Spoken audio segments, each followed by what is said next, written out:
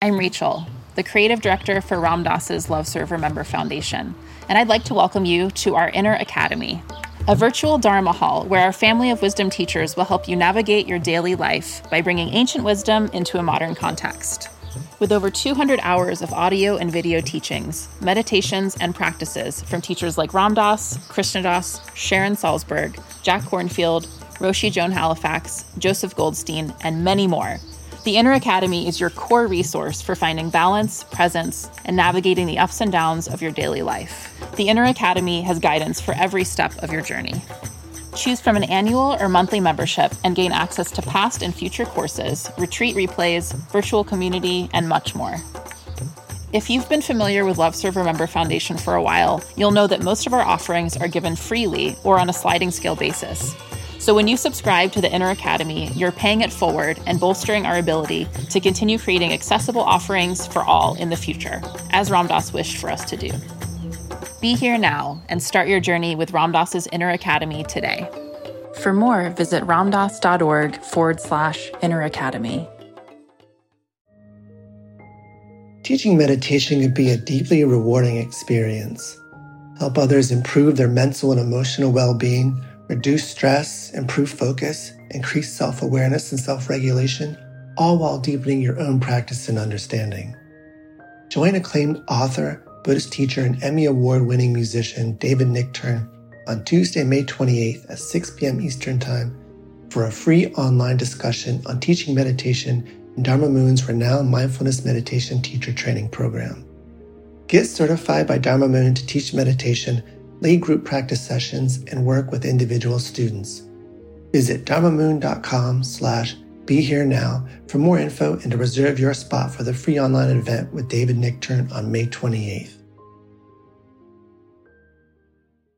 Worried about letting someone else pick out the perfect avocado for your perfect impress them on the third date guacamole?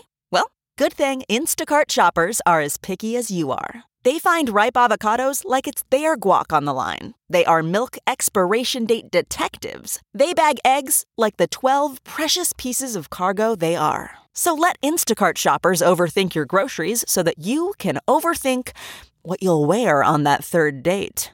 Download the Instacart app today to get free delivery on your first 3 orders, while supplies last. Minimum $10 per order. Additional terms apply.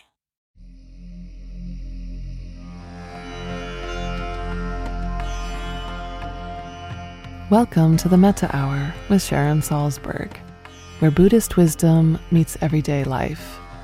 This podcast is brought to you by the Be Here Now Network and features interviews with the top leaders, teachers, and thinkers of the mindfulness movement and beyond. For more information, visit BeHereNowNetwork.com/Sharon.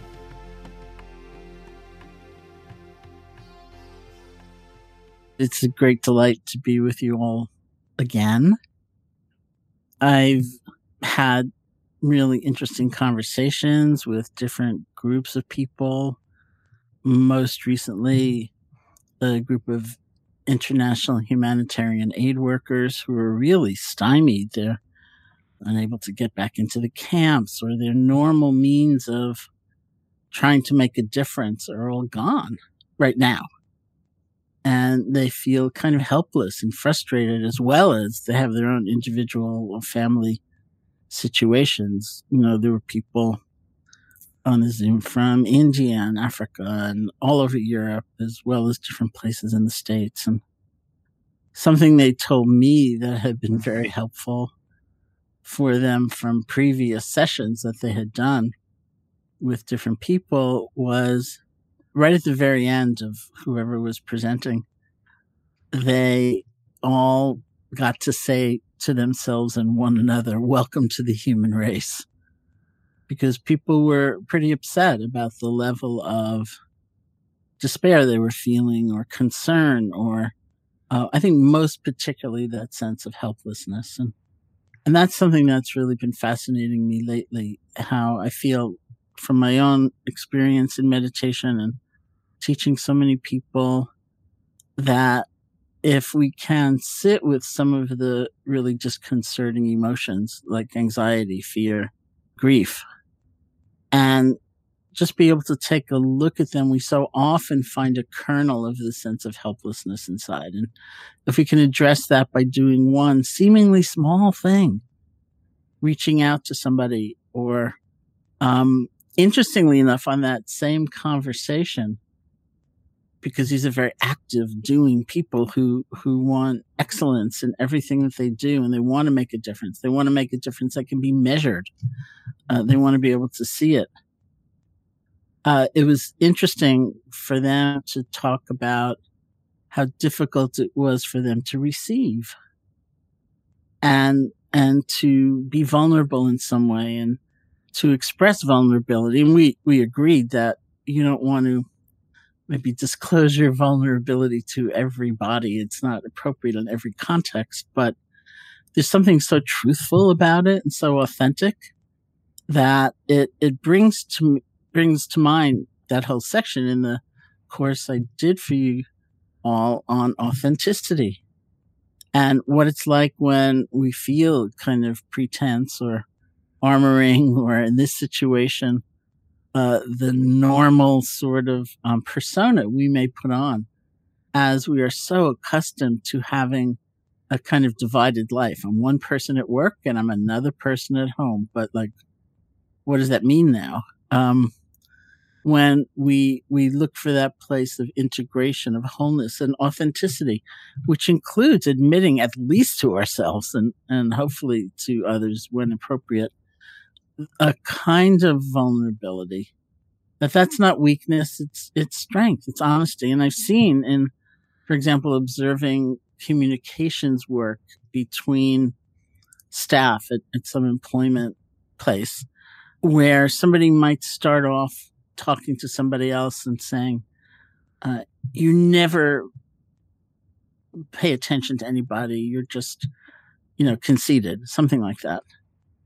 And that person making the accusation, which of course is not well received, the person making the accusation was kind of guided through a process of, well, what did you want? What were you hoping for? Let's say this again in I language, not accusing them, like you're never, and never apparently is not a good word to ever say, because it rigidifies something and denies the truth of impermanence. But when somebody says, you never pay attention to anybody else, there's a hidden message in there, which is I wanted something from you that I didn't get. And this person was guided, I think, very skillfully, no blame or self-judgment, to actually be able to say and reveal that hidden message, which is something like, I have still wanted to be close to you.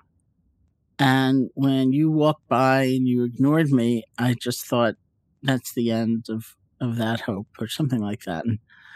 And it was, in my eyes, it was so beautiful because it was so truthful.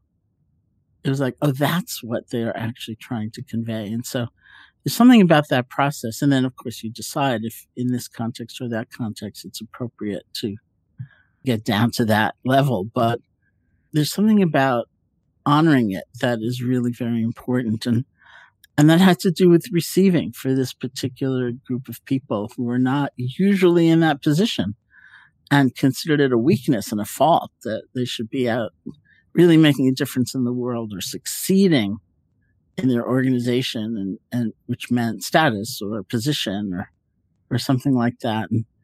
And it was a little akin to what we talked about before, like really looking much more deeply. What do I want?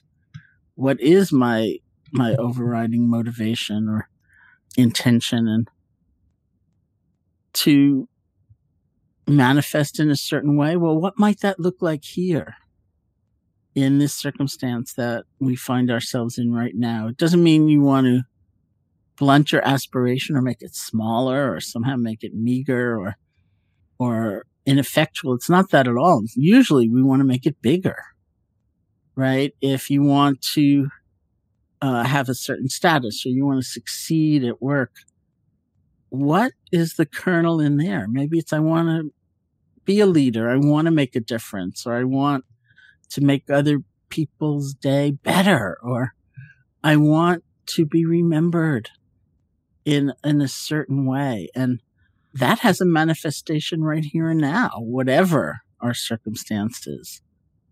And it's important to come to that. I often talk about the founding of the retreat center, which is next door to my house where I am right now in Barre, Massachusetts, when we were extremely young. And this was 1975, actually, when we first went to look at the property, and ended up purchasing through the nonprofit we'd founded this Catholic novitiate, which was enormous. And because it was a novitiate, it was a very quirky kind of building where they had there is still a 1-lane bowling alley there. In fact, the Dalai Lama, when he came to visit us in 1979, he went bowling there because we still had it set up.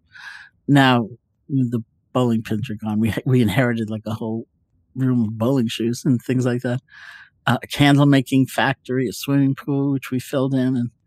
And, so we went to look at this property and we couldn't decide what to do because it was so unclear how many people would ever be interested in meditation in this country or this form of meditation. And it seemed so big. It sleeps about 100 people. And we went to downtown Barre, which is a very traditional New England town, for lunch. And there's a town green in the center of town. And in those days, there was a monument on the town green, which had the Barre town motto engraved upon it, which is tranquil and alert. Tranquil and alert. So we took a look at that and we said, okay, that's an omen. Any town that has a motto like tranquil and alert should have a meditation center in it, because it is what we talk about all the time in meditation. We're deepening tranquility and calm and peace, and we're strengthening energy and alertness and interest. And it's both. We're bringing them into balance. And so we went ahead and did it. So the main part of the building, it was built in stages, was built as a private home, as a mansion, by somebody who was at one point the lieutenant governor of Massachusetts. His name was Colonel Gaston. And it turns out Colonel Gaston had his own motto that he wanted to live by, which was, you should live every day so you can look any damn man in the eye and tell him to go to hell. I think I tell those stories in juxtaposition because I think we often do have a motto. We have something that's like our North Star. And sometimes it's too small. We really need to expand that. And certainly we need to know how that can be true, can be real day by day, in this situation, in my choices, in my decisions, in who as an example, something that's very pertinent in my mind right now. Who do I remember to thank? Like, what about that? Who do I just show appreciation for? We do live in a kind of belittling culture, which is another thing that's in the challenge context.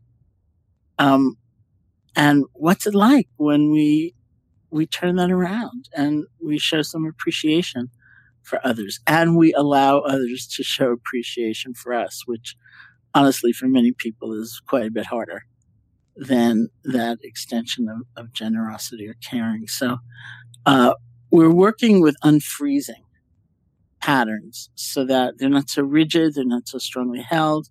We can allow the flow of our intention outward. We can receive in a better way. That's the real balance. I mean, work-life balance, I don't know anything about that being actualized ever. And a lot of people were kind of decrying that anyway, even before this crisis. But to have this kind of balance and to come back to balance of giving and receiving, of being authentic, of being honest, is the tremendous possibility that is held even in these really terrible circumstances. So why don't we practice together some, okay?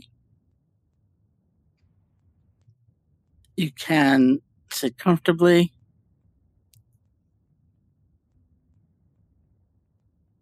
Close your eyes or not. And I'm going to offer a few different alternatives in terms of the breath. In the ordinary course of meditation, we say, just breathe naturally. and just notice how you're breathing. You don't have to try to make your breath deeper or different. They also say, given current neuroscience and understanding of stress and trauma and so on, that there are ways of manipulating, you could say, the breath that will actually calm down, talk about balance, it will actually calm down your sympathetic nervous system and strengthen your parasympathetic nervous system, so you will feel anxiety decrease, things like that. And those largely involve having your out breath be somewhat longer than your in breath. They also can involve, if it works for you, to have a period once you've breathed in of holding your breath for a few seconds and then breathing out. But the most important thing is that the out breath be longer than the in breath. So depending on the rhythm of your breath and what seems right to you, you might breathe in to the count of 1, 2, 3, 4, hold for 2, and then breathe out. 1, 2, 3, 4, 5. It might be 2 as you breathe in. Hold for 1, breathe out for 3 or 4. It's really up to you.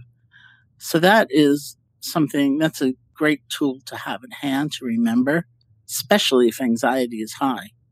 And you will feel just your whole system starts to come down. Because remember, this is like a biology also. You know, it's not just having a cognitive reframing of our situation. It's actually addressing our nervous system. Okay, so let's settle our attention on the feeling of the breath, either just the normal natural breath, or experiment with this kind of breathing where your out breath is longer than the in breath, and perhaps there's a short period of holding in between.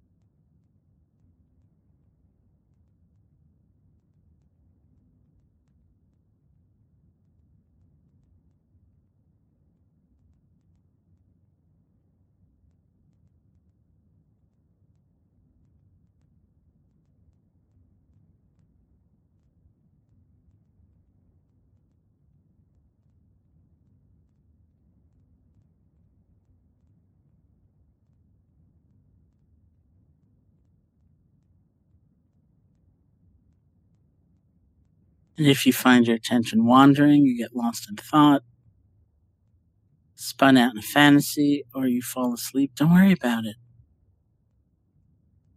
Remember, the most important moment in the whole process is the next moment after you've been gone, after you've been lost. We practice letting go. You practice beginning again. Just bring your attention back to the feeling of the breath.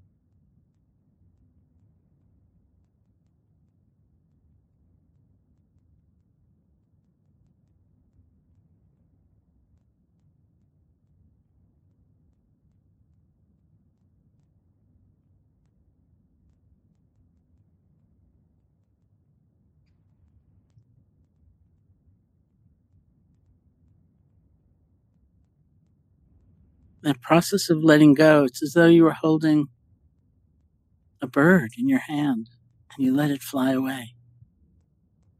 Or a balloon and you release it. You don't have to judge yourself or have rancor towards yourself. Whatever's distracted you, you can simply let it go gently. Bring your attention back to the feeling of the breath.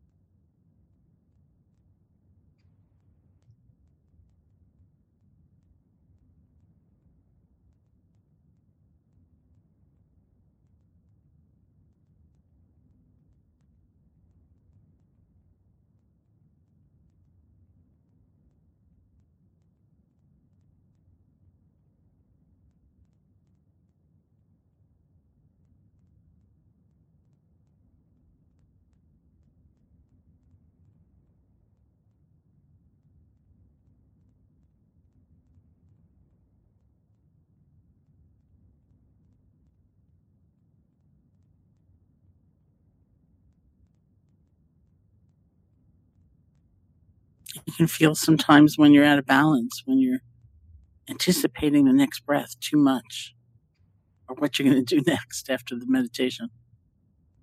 And if so, settle back. You can deepen the relaxation. Just let the breath come to you. And sometimes you're too far back. It's too boring. You couldn't care less what the breath feels like. And kind of come forward a little bit in your mind with a sense of engagement, wanting to feel just one breath.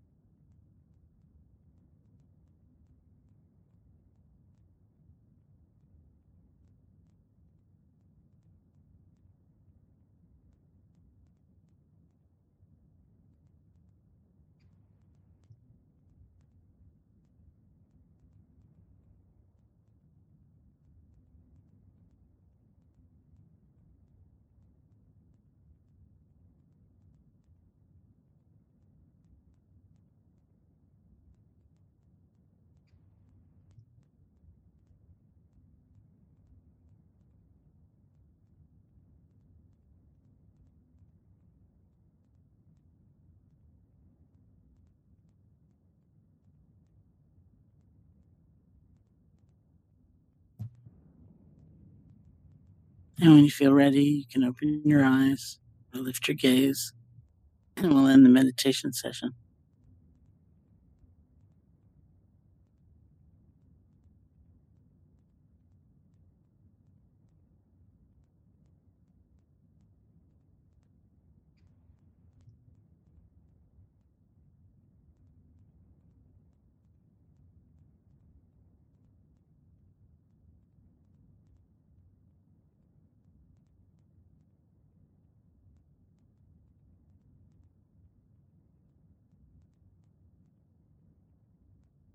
So thank you so much. I just want to really urge you to see if you can do even just like a little bit of meditation practice, sitting or walking or lying down each day. And then remember those moments, just short moments many times. Feeling the warmth of the teacup, or breathing when you are about to have a phone call, or I don't know if we do that anymore, Zooming or whatever we do. And just taking a few moments.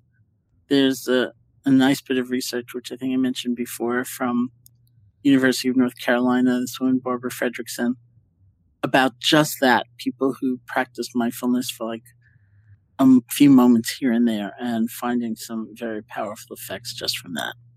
So we have time probably for one question, or I'm curious if anybody tried that kind of breathing where the out-breath was intentionally longer than the in-breath, and how that was for you.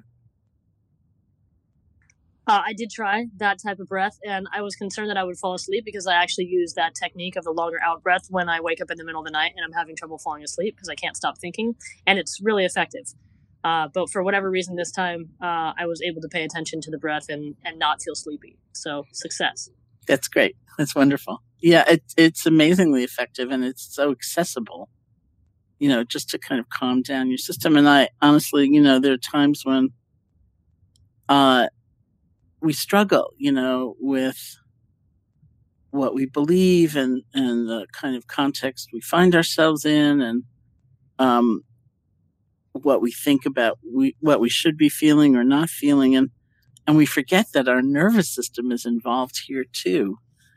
I saw that, working as I have some with people who've been affected by gun violence, and sometimes really blaming themselves for years later feeling the effect of the trauma. And I was with somebody once, and there was a presentation, even kind of this pretty dry presentation about the vagus nerve, and and the woman that I was with, who lost her son in a shooting, she lit up, and she came to me and she said, "It's just my nervous system." That's, and that was like so reassuring for her, that she wasn't a bad person or, a weak person. It's our nervous system too, as well as, everything else that might be involved, that we shouldn't neglect. And it's not always a hard fix, to at least temporarily come to a better balance. It's not a bad thing to try if you can't go to sleep at night. Come to think of it, it's a great reminder. Somebody wrote in the chat that they had heard about it before and tried it, but wasn't clear about the reasoning. So that's the reasoning. And I would urge you to try it and just see what happens. Okay, thank you so much. Take care. Hey folks, thanks for listening. To learn more about Sharon and her ongoing teaching schedule, as well as online courses and a free guided meditation, check out her website at SharonSalzberg.com.